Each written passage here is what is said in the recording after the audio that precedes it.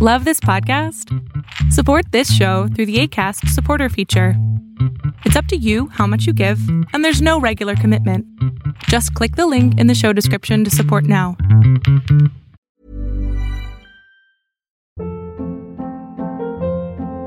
Hold up. What was that? Boring. No flavor. That was as bad as those leftovers you ate all week. Keke Palmer here, and it's time to say hello to something fresh and guilt-free. Hello Fresh. Jazz up dinner with pecan-crusted chicken or garlic butter shrimp scampi. Now that's music to my mouth. Hello Fresh. Let's get this dinner party started. Discover all the delicious possibilities at hellofresh.com.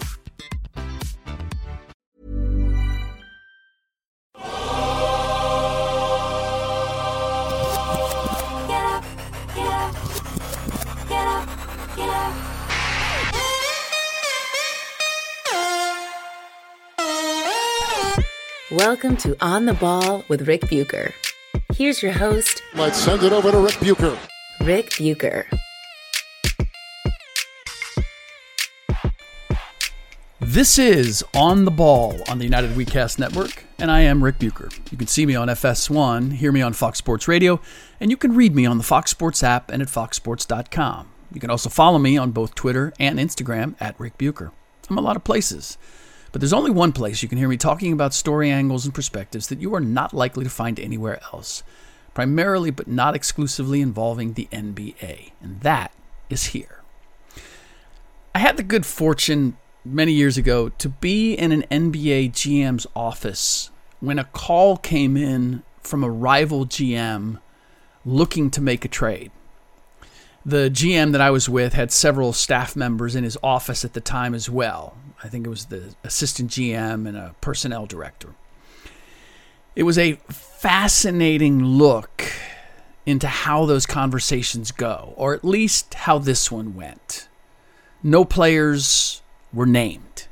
The opposing GM described the kind of player he was looking for, the kind of player he thought his team needed. And then he talked about what he felt he had too much of. And I can't remember now what the position was that he had duplicates. But when the call ended, the executives in the room looked at each other, and one of them said, "He's looking to make a play or make a trade for our player X." I can't give the name because it would give away the team and the GM, and it doesn't really matter because the player ultimately was never traded. But I thought it was a clever way to introduce an idea. Is you don't name the player, you just describe the player, and you know that who you're talking to is going to recognize who you're talking about. So by doing that, the other GM had plausible deniability if one of his players or the player's agent asked if he was looking to trade him. He could say, "I've never mentioned his name." He also could deny that he had reached out to obtain a particular player, because that would send a signal to his locker room or whichever players would be affected by the acquisition of that player. And if you don't think that trade talk can affect or negatively affect a locker room, then you're not conscious of just how supremely sensitive and egotistical NBA players can be.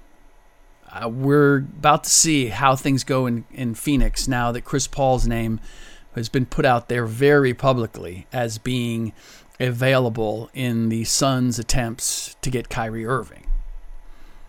And all of that is important because if there was certifiable proof that a team was trying to move a particular player, it could cause problems in future negotiations or just relationships within that season.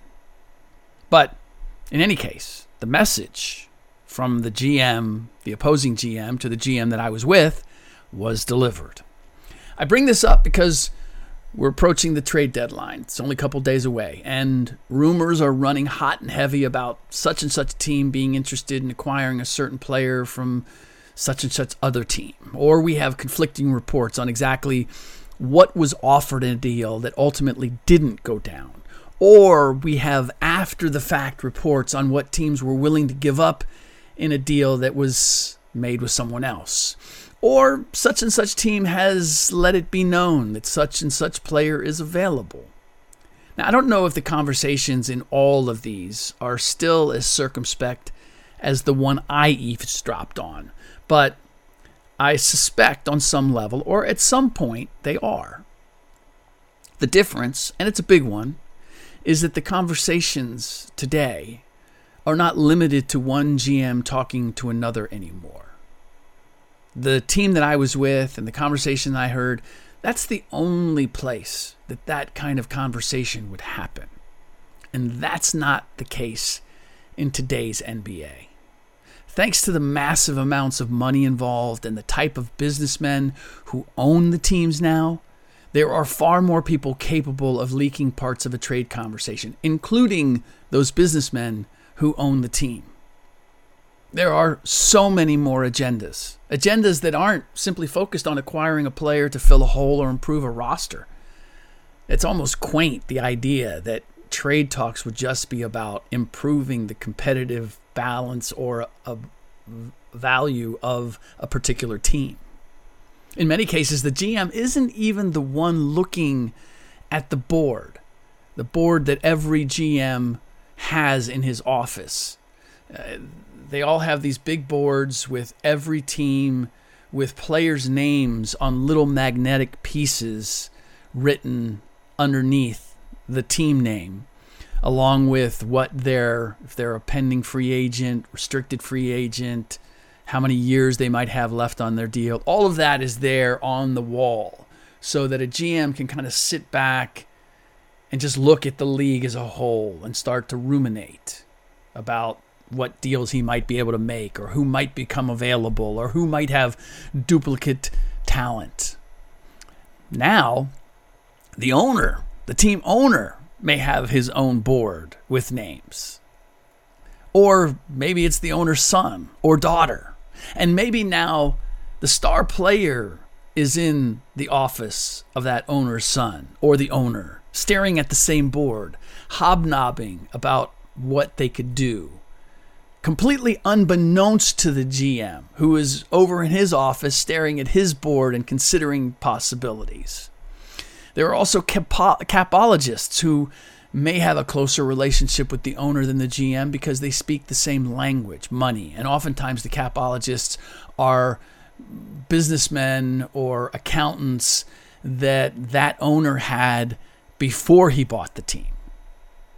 So the capologist may have more sway with the owner than the GM, primarily because he knows how to save or make the owner millions of dollars and has already demonstrated that in previous businesses, and now can do the same by getting under the luxury tax or opening room to pursue a free agent that the owner has eye on. Again, not necessarily to make the team great, but because he knows that it will sell corporate sponsorships and tickets and advertising. A GM generally knows how to spend money. So if you were the owner, who would you be closer to? The guy who's looking to make moves to save or make you money? Or the guy that's coming in with ideas of how they can spend it? I bring all this up because of the relentless drumbeat about the Lakers' Vice President of Basketball Operations, Rob Pelinka, and the criticism that he's receiving for not aggressively looking to spend the team's first-round picks in 2027 and 2029 to acquire, well, pretty much any players now. Any players now would be better than what they have. That seems to be the general thinking out there, particularly among Lakers fans. Or the approval that Pelinka got from his recent acquisition of Rui Hachimura from the Wizards for Kendrick Nunn and 3 second-round picks. That seemed to meet the approval of both media and fans alike.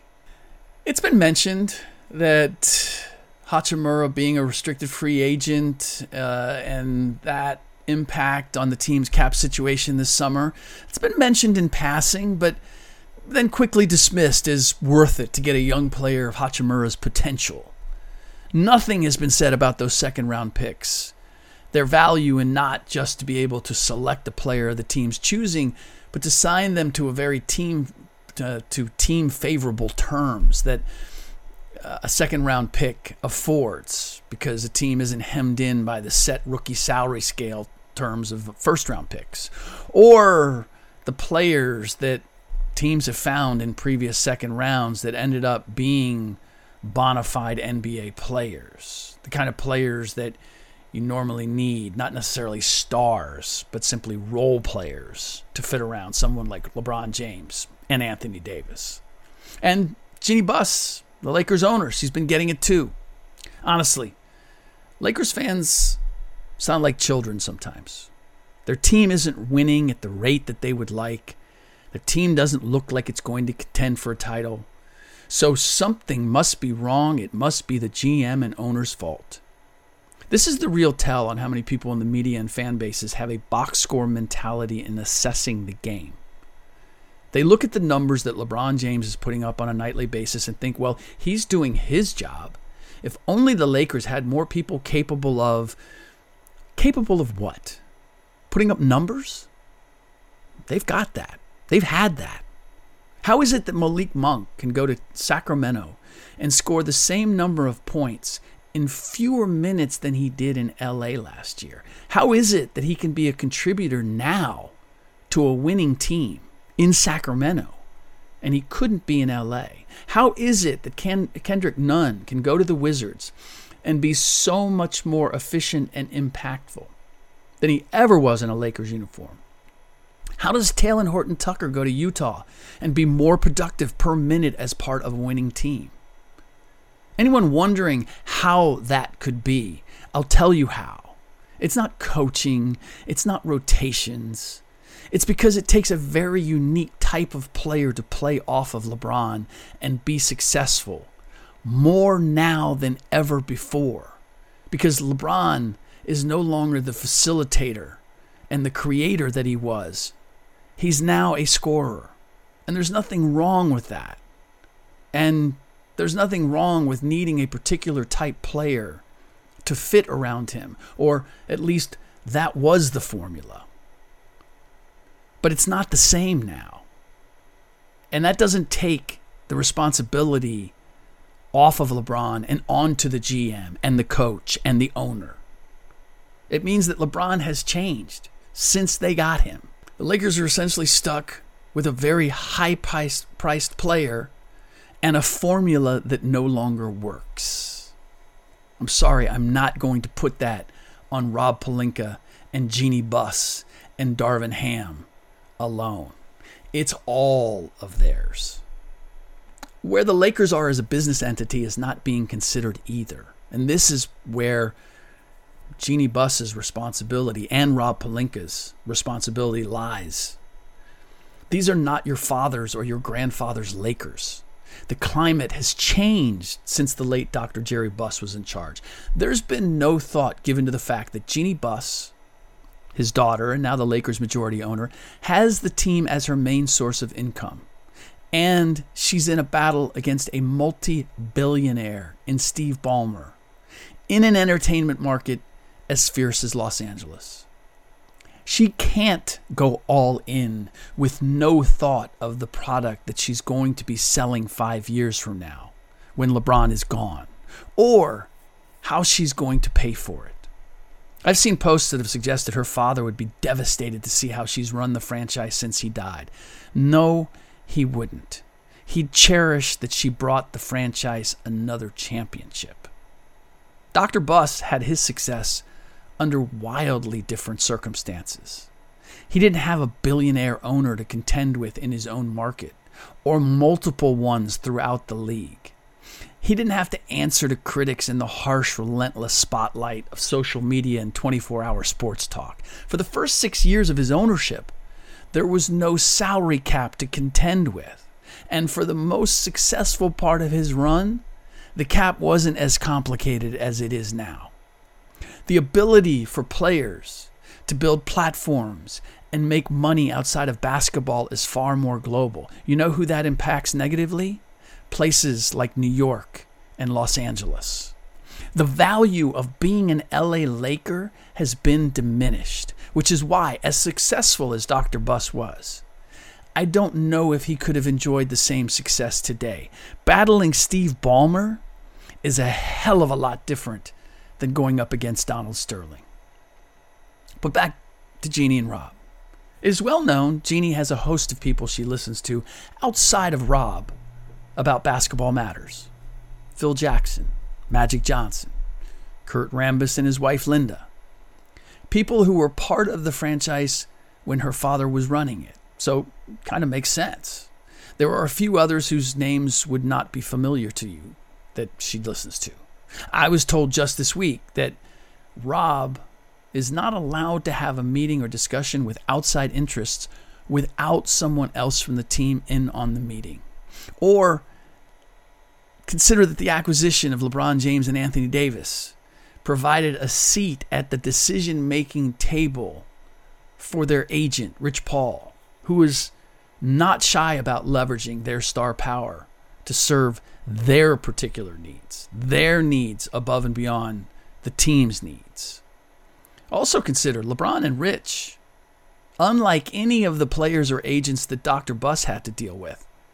LeBron and Rich have relationships in Hollywood and AA that were established outside of their association with the Lakers.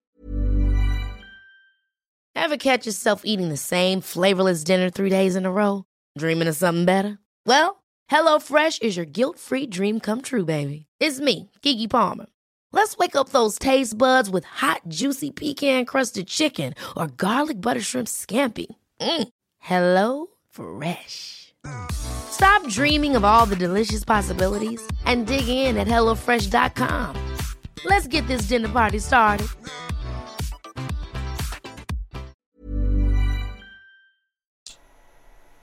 Not that the Lakers are the only team, by the way, with competing interests and complicated relationships. There is a certain level of intrigue going on in Phoenix where you should expect to see the league give the team an ownership transfer exemption before Thursday. In other words, they're going to let Matt Ishbia complete his purchase of the team from Robert Sarver before the trade deadline in order to allow the Suns to make moves. Ownership transfers are generally required to be done out of season.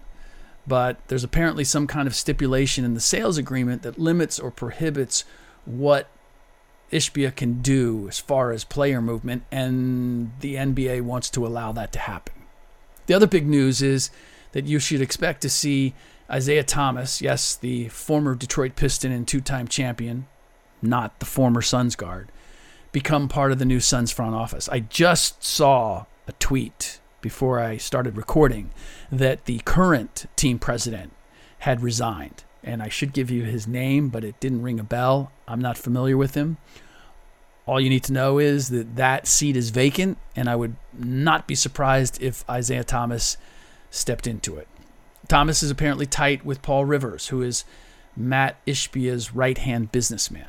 Ishbia is a Michigan State walk-on hooper who was born and raised just outside of Detroit in Birmingham and is apparently a big fan of Thomas.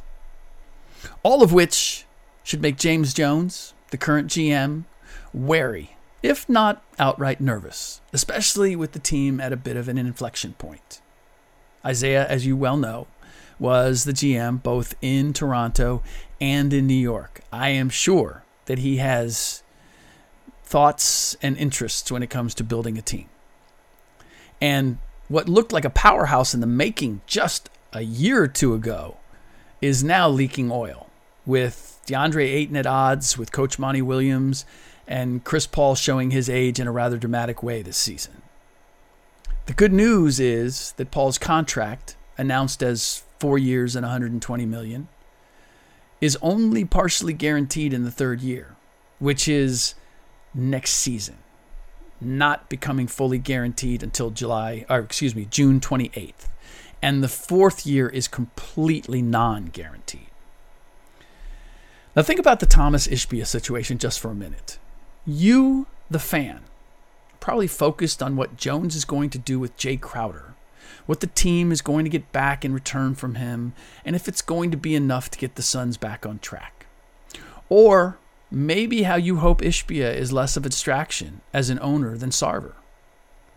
But Ishbia's focus is not necessarily yours right now. James Jones's focus is not necessarily yours right now. Ishbia's dalliance with Isaiah Thomas is proof of that. It's not that I take exception to Isaiah becoming part of their front office, although I'm sure there are plenty of people who would. Isaiah doesn't, in my mind, get as much credit as he deserves for his eye for talent or his ability to use his reputation to build relationships with star players. But his track record in both building and coaching teams is, at best, mixed.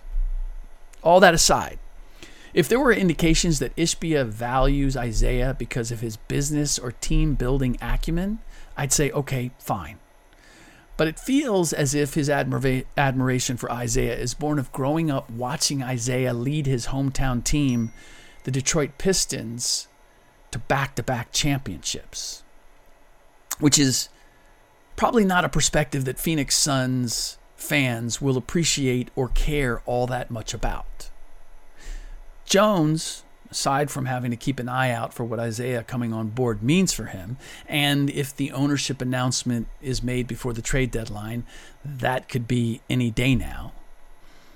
He has some fractured relationships to negotiate between his coach and some of his players. And Ishbia is sure to have some thoughts on how those relationships should be mended, or if someone needs to go, who that should be. A tempered approach would be for him to say, I need to get to know the actors involved before I make a decision. And even that could put a drag on how much, if anything, happens at the trade deadline as well. Finally, there's Kyrie Irving being dealt to the Dallas Mavericks because his desire to discuss a 4-year full max extension with the Nets apparently was not met with much enthusiasm. There have been two extreme public reactions to the news of Irving going to Dallas. Fans of Kyrie think he leveraged the Nets, which I find amusing. Kyrie just worked his way out of the biggest media market in the world, a 32-20 team, to Dallas with a team that is barely over 500. The biggest contract he could have signed for next year, an extension, was with the Brooklyn Nets because of how the salary cap is structured. And if the Nets were putting conditions on the deal for him to earn the full boat of nearly $200 million, you can be assured with Kyrie's track record that any other team signing him will do the same. He's not getting a guaranteed 4 years without any stipulations or conditions. No one is giving him a long-term deal because they've seen how unpredictable he can be on a short one. Yes, talent generally gets paid. That's true, and regardless of a player's track record. But Kyrie has put himself in that Antonio Brown category where talent isn't enough because it doesn't, not only does it not guarantee wins or revenue, but it creates and causes headaches, major headaches. Some of Kyrie's stances have made him absolutely radioactive when it comes to corporate sponsors. His shoe with Nike, his signature shoe, I'm told, sold very well, better than LeBron's, and they still parted ways with him. And did any other shoe company snap him up? No. In spite of the fact that he had a shoe that sold well, nobody is interested in being in a partnership with Kyrie. So whatever his fans might think about his social causes or his level of intelligence or his market value in the league, the facts say otherwise. The media, for the most part, in terms of the extreme reactions, so you had the fans, especially the Kyrie fans, who think that he's playing chess and everybody else is playing checkers. The media, for the most part, have put the focus of Kyrie leaving the Nets on Kyrie, berating him for once again being concerned about himself over what is best for the team, and betting that the Nets offer, which was a conditional max deal of 4 years and $200 million, supposedly was attached to winning a championship in the first 3 years in order to have the fourth year guaranteed. That his rejection of that was short-sighted because it will most likely be the best offer that he's received. And I struggle with this with Kyrie because I don't want to make this denigrating. He's just confusing. And I am frustrated by those who support what he does as being somehow wise or enlightened. I feel he does himself a disservice, that we lose sight of what a amazing basketball player he's capable of being, and by co-signing some of the other behavior and idiosyncrasies, and that's putting it nicely, that we're enabling that behavior. Anybody who is saying, well, it's just Kyrie, or even worse, lauding him for it, we're doing him a disservice. Kyrie, stop with all the craziness. It doesn't make sense. It's not healthy. It's not helping you or anybody else. Now that I've had 24 hours to sit back and examine everything about the trade, this is how I would frame the Mavericks jumping up and grabbing Kyrie for Spencer Dinwiddie, Dorian Finney-Smith, a future first-round pick, and 2 seconds. Mark Cuban made this move because it serves 2 purposes. One, scouts and executives have been wondering for the last year when Luka Doncic, the Mavs' incumbent star, will become disgruntled with the Mavs' inability to put enough talent around him to compete for a title. Sort of same way that LeBron got in Cleveland. Getting Kyrie is one of those see what we're willing to do moves.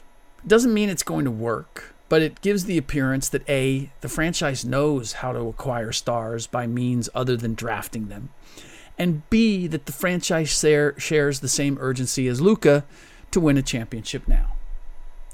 The second thing it does is it's a huge money saver. The Mavs have the 7th highest payroll in the league this year. They're going to pay a hefty tax, estimated to be $60 million. That's something that, by and large, Mark Cuban has been able to avoid. Finney-Smith and Dinwiddie were signed through next season, which already put next year's payroll at roughly $108 million. Now, the salary cap is expected to take a big jump next season, at least projected, up to $134 million. That is a monstrous jump. It usually goes up by $4, maybe $5 million a year. But even with that jump, it offers the Mavs little relief because Christian Wood and Dwight Powell are pending free agents. And if they were just paid what they made this season, which is a combined $25 million, that alone would put the Mavericks right at the cap or over it. And both, of course, will be expecting raises if they stay with Dallas. Moving off of Dinwiddie and Finney-Smith offers both wiggle room and better optics. Imagine maintaining the status quo of a team that is struggling to stay over 500 because all you can really do is re-sign Wood and Powell. That would hardly be motivating for Luka or the fan base or any corporate sponsors. But now the Mavs can toy with re-signing Kyrie and or the other two. And I wrote yesterday that I had sources assuring me that Kyrie and Dallas have not agreed to an extension, which is normally an understanding reached before a player of Kyrie's magnitude and pending free agency is dealt to a new team. It's usually something the team acquiring that star wants to be in place, has to have in place. It's why the Lakers, I'm told, were only willing to include a first-round pick in a trade for Kyrie if it was conditional. The condition being that they got to keep the pick if Kyrie did not re-sign with them this summer.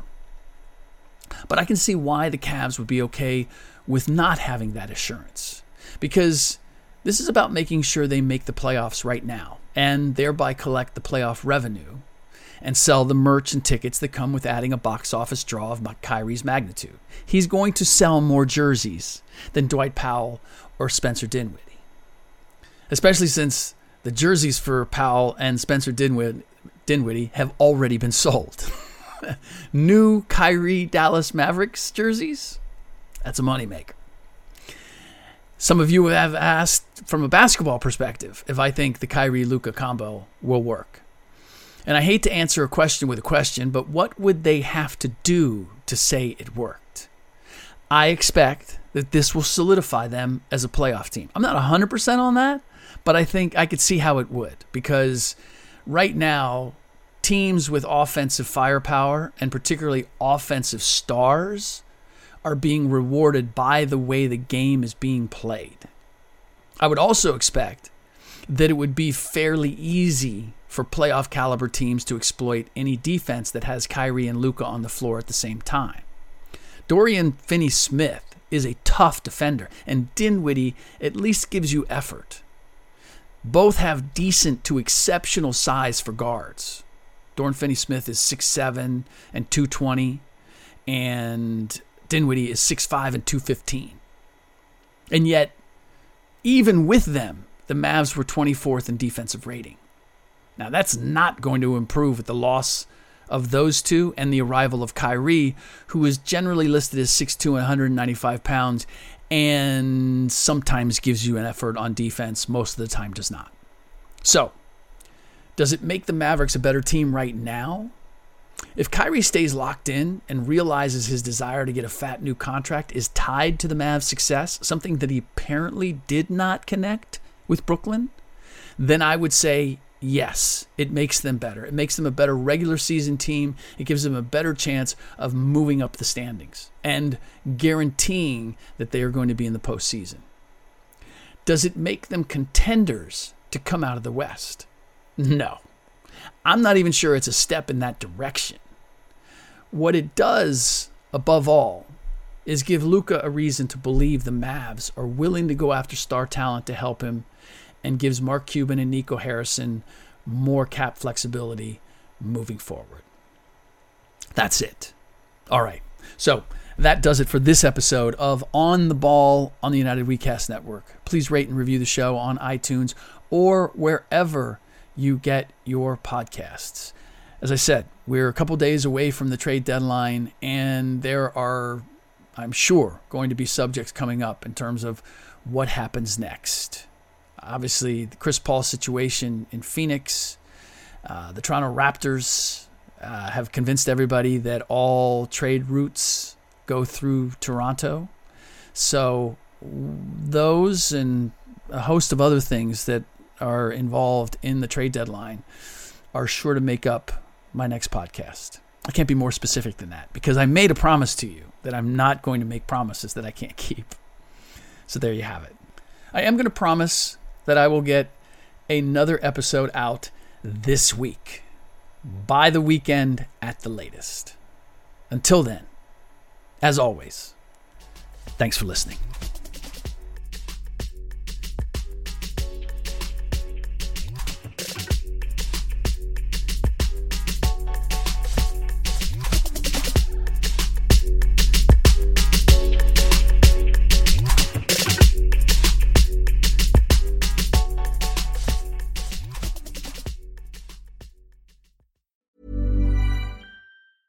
Ever catch yourself eating the same flavorless dinner 3 days in a row? Dreaming of something better? Well, HelloFresh is your guilt-free dream come true, baby. It's me, Keke Palmer. Let's wake up those taste buds with hot, juicy pecan-crusted chicken or garlic butter shrimp scampi. Hello Fresh. Stop dreaming of all the delicious possibilities and dig in at HelloFresh.com. Let's get this dinner party started.